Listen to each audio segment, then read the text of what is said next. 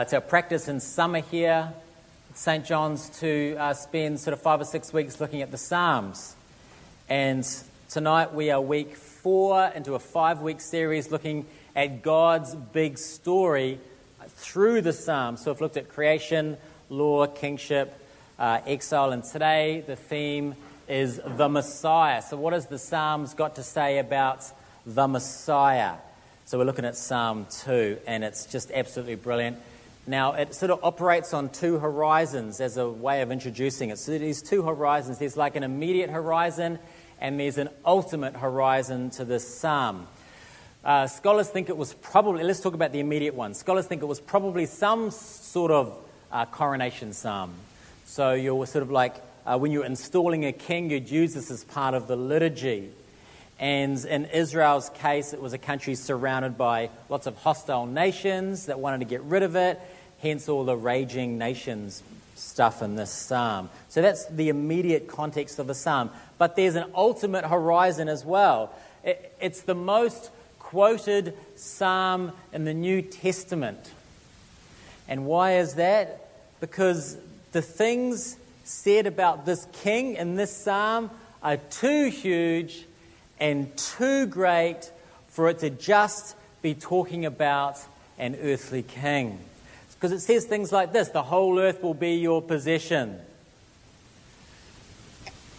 The New Testament writers latched on to Psalm 2 pretty early and used it widely because they believed, rightly they believed, that this psalm was pointing them to Jesus, God's chosen king, the only one who could actually fulfill the kind of stuff it talks about here. Actually, the word anointed in the Psalm verse 2, that's actually the Hebrew word Messiah, it's the Greek word Christ. So our interest this morning is in its ultimate horizon as it talks about Jesus. So, let's get stuck into it. So there are 4 stanzas, like 4 little sections. We'll start with verses 1 to 3, the first little section. Why do the nations rage? The peoples plot in vain. Let us burst their bonds apart and cast away their cords from us. So the psalm begins with sort of astonishment in the form of a question. Astonishment. Why are these people opposing God? That's the question that David, who, if he's the author of this, is posing. Why would people oppose God? This is madness. This is crazy. You can't just push God away. You can't actually marginalize God. There's a million things to say about this, but I just want to zoom in on one particular word in verse 1, which I think is very interesting. It's the word plot. It's a great word, plot. Why do the people plot in vain? If you're new to the whole Christian thing, the Old Testament, which the psalm is part of, was written in Hebrew. So this word plot, there's a Hebrew word which has been translated into English as plot. But this Hebrew word actually appears in Psalm 1 as well. And in Psalm 1, it's translated as meditate. So in Psalm 1, the individual is called to meditate on God's word, which it literally means to murmur to yourself. You murmur to yourself. So in Psalm 1, the blessed person murmurs the words of God to themselves. In Psalm 1, it's like, you know how sometimes you sort of get a melody stuck in your head, like a tune stuck in your head? I imagine it sort of works a bit like that. There's this quiet tune playing in your head. That's the words of God. Here, though, in Psalm 2, it's translated plot. Meditating, plot. These folks in Psalm 2 are meditating on, not the words of God, they're meditating on opposition to God.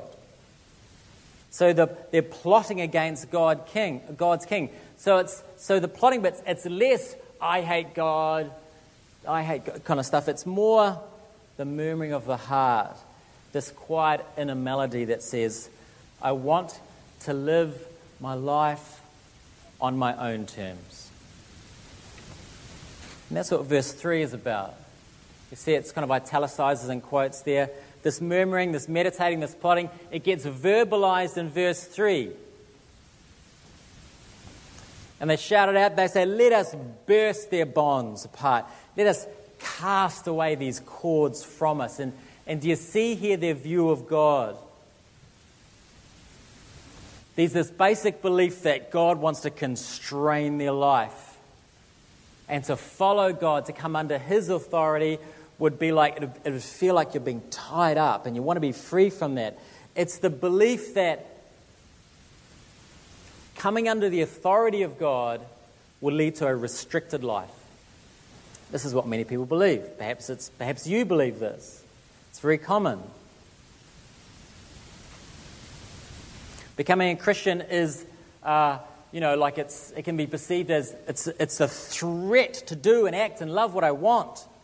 It puts at risk things I really want, and these are things I absolutely need to be happy. To be fulfilled, I need these things. And God, you'd stop me doing them. Now,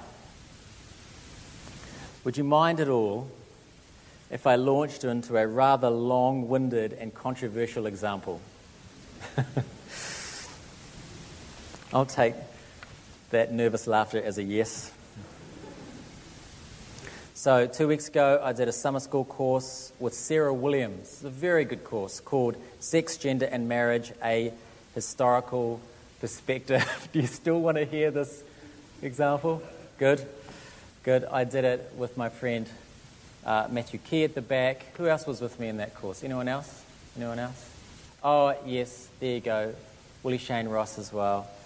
It was a fantastic course, and we talked a lot about queer theory, Queer, queer theory, which is a field of critical theory which is very, very interesting, actually. It's very interesting, and it's a very important school of thought right now.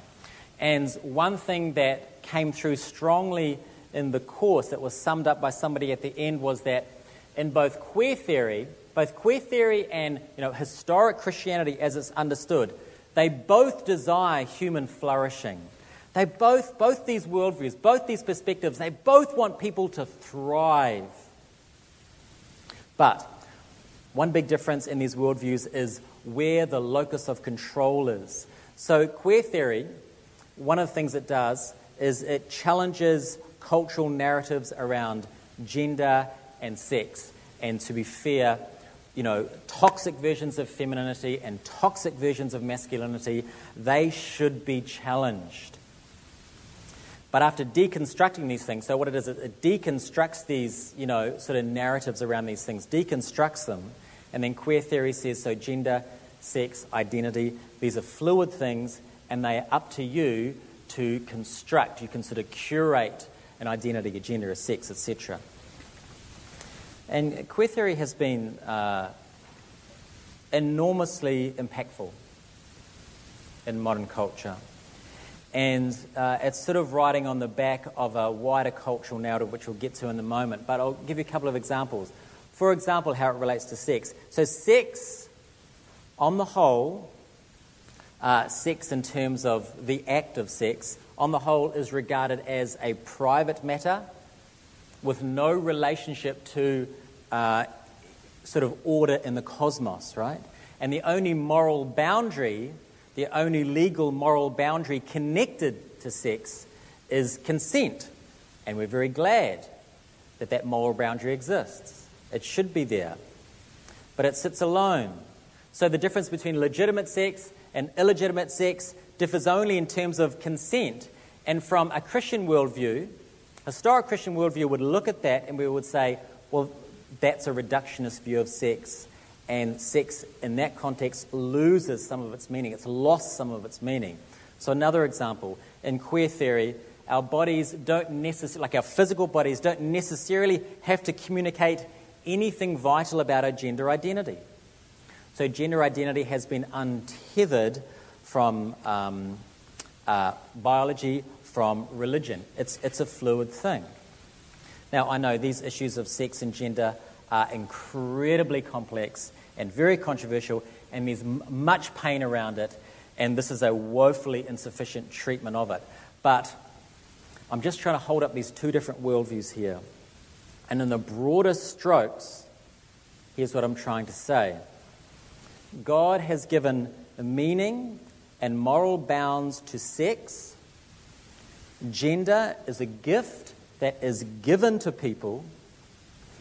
And Christian worldview, modern worldview, very heavily impacted by this very important sort of field of critical thought, queer theory, says no. No, it's not. No, it's not. No, it's not. Using the words of Psalms, no, we want to burst bonds. We want to cast away cords so that we can decide what these things mean for us. And I'm not, particularly picking on queer theory, as I stated a couple of weeks ago. But what it is it's at the pointy end of a larger cultural narrative around what it means to be a human being and what it means to define self. What I want to do now is I want to point you to two authors. Neither of them are sort of, Orthodox evangelicals. One of them's Charles Taylor, is a Canadian Catholic philosopher. The guy, Philip Rieff, who is a Jewish academic and sociologist. Both very, very important, and both talk about what we've been talking about here. They have a lot to say about this stuff. Let's talk about Charles Taylor. He wrote a really important book called The Secular Age, The Secular Life, The Secular Age, which is a tome. It's very difficult to read. There is a short version of the book written by James K. Smith called How Not to Be Secular, which is like a 150-page reader on this impossible to read tome, okay? Okay, so Charles Taylor. What these guys do, Charles Taylor and Philip Rieff, is they try to help us understand how do we get to the point where people can be, he describes as self-validating, as having a completely internal self. How do we get to this point? Because it's actually quite a new thing. It's a very modern concept. So what these two guys do is they trace traditional systems of thought. They look at those and they compare those to sort of postmodern thought. And they hold these things up and they say, here are the differences to help us understand how we got from, traditional, ancient to where we are today. All right. So how do we get to the point where people individually decide what is right and wrong for them? So Charles Taylor, I have lots of examples. I'll just give you one from him. He says that in traditional cultures, which are in the West a long time ago, but still exist around the world, he says in traditional cultures, you look outside of yourself to determine the highest good. You look outside of yourself to determine the highest good, and you say to your heart, you have to live according to this highest good. Heart, you can't just do whatever you want. In modern times, you go inside, and you decide who you are and what is good, and you say to culture, you must honor me. So instead of, like in the ancient times, you would argue with yourself, telling yourself you must align with what's outside, this widely understood common good, this widely understood higher good, you argue with what's outside. And you tell it, you have to align with what's inside me. And that is a radical shift in how we form human beings and how we see ourselves. Again, he's trying to help us understand modern-day secularism, modern-day postmodern thought as it relates to identity. Philip Rieff, he is the Jewish scholar. He wrote a book called The Triumph of the Therapeutic, late 60s. Another really important book on culture. He's helpful here. He again compares modernity with the ancient world. And he says, in the ancient traditions, this is one of the examples he used, he says, in the ancient traditions, everyone sort of agreed with what's wrong with the world. And he said, what's wrong with the world is selfishness. The world is a mess because of selfishness. So a summary of that would be somebody saying, what's wrong with the world is people living for themselves. What these selfish people need is they need to be connected to some kind of sacred order. Something outside of themselves that's bigger than them. Modernity flips that over, and the modern narrative is what's wrong with the world is people saying there's a sacred order. that I have to live according to. And what will fix the world is being free to do whatever I want. Being free from those bounds. See, modern culture, it's like modern culture says what we need to be saved from is the idea that we need to be saved. Because I want to decide what's right and wrong for me. Let us burst these bonds apart. Let's cast these cords off us. I want to live outside of any authority structures that will constrict me. Now, if these ideas... Look, here's the thing about these ideas. They're very attractive, aren't they? Right? This postmodern thought, the queer theory, it's such an attractive narrative. And it's bled into every crack in modern culture. And if these two Catholic and Jewish philosophers are a bit too highbrow for you, just watch Babe. We watched it the other day. It's such a great movie. It's about the little pig that wants to be a sheepdog. Just watch Babe. It's a great example of this. That these sort of, I mean, it's not trying to corrupt children. It just reflects culture, right? Just reflects culture really well. This untethering of what I'm supposed to be. Or Queen Elsa, right, from the movie Frozen. There's this scene, you know the Let It Go song? So I've seen it 100 times. So you know the Let It Go song where she's transformed from into like the Ice Queen? You guys know this movie I'm talking about? Okay, right, okay. So there's a scene where she's sort of like, she's not going to fight it anymore. Let it go, she's not going to fight it anymore. And she goes, you know what, I'm going to throw off all these things. I'm just going to be this amazing Ice Queen and just use all my powers. And subtext is it destroys the village. But anyway, but it's interesting to me, a couple of things about that. When she's transformed, when she decides to throw off all the sense of duty and just be herself, she's sexier, isn't she? She's kind of saucy, the way she dresses. It's like this is a better version of her somehow. More importantly, here's a line from Let It Go, which we sing all the time at our house. It's time to see what I can do to test the limits and break through. No right, no wrong, no rules for me. I'm free. I actually was singing it, bro. That was my natural voice, my singing voice. People have told me I have the voice of a Kiwi angel. Apparently not. Let us burst their bonds apart and cast the cords from us. It's such a great story. I love that movie, and I love that movie, Babe. It's such a great storyline. And it's based on a way of seeing the self and our relationship with the cosmos. It's actually very recent history. It's tethered from a sense that they could be a higher good that we must align ourselves with. And again, Frozen's not satanic. It just reflects really well a cultural climate, right? That's what it does. It reflects a cultural climate. Okay. After that rather lengthy aside, again, these issues of gender and sex, these are difficult conversations. And just as one more very short aside, though, there's such difficult conversations. When I preached this morning, people said to me, "Oh, you're very brave. You're very brave." It's a shame that Christians retreat from having these conversations in a thoughtful and wise way.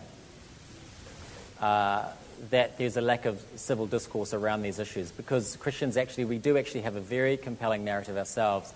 We actually have a wonderful story to tell. And the thing is we won't tell it, is we will remain silent about it, and we won't want to talk about it unless we have great confidence in the abundant life of Christ, unless we have an enormous confidence in the life that Christ has to offer us. Wherever we are on that spectrum, whatever we think, Christ has abundant life for us. If we don't believe that, we're going to stay silent, or we capitulate to culture. Let's move on. So that's the first stanza. I'll do the last three in just a couple of minutes. So there's three more. Verses 4 to 6, stanza 2. He who sits in the heavens laughs. As for me, I have set my king on Zion, my holy hill. So the second stanza, we're taken from the earth into the throne room of God. And what's God's response to people sort of rejecting the sense of authority over them? God laughs. That's quite disconcerting, actually. And I don't think God is laughing at people. God is not laughing at the pain around this stuff. I think he's laughing at the idea that his creatures, that his creation, can think they can live without him. It's a ridiculous thought. I have a son who's 4.5. I imagine a scenario in my head where I come home one day from work and he passes me in the hallway wearing his little backpack and he's got a change of clothes in it and an apple and a sandwich, and he's right, I've had it with you guys. I'm going out into the world by myself. I'm doing my own thing. This is not working, right? See, I would laugh at him because it's a ridiculous notion that he can have this fulfilled life by himself. I think that's the sense of what's going on here.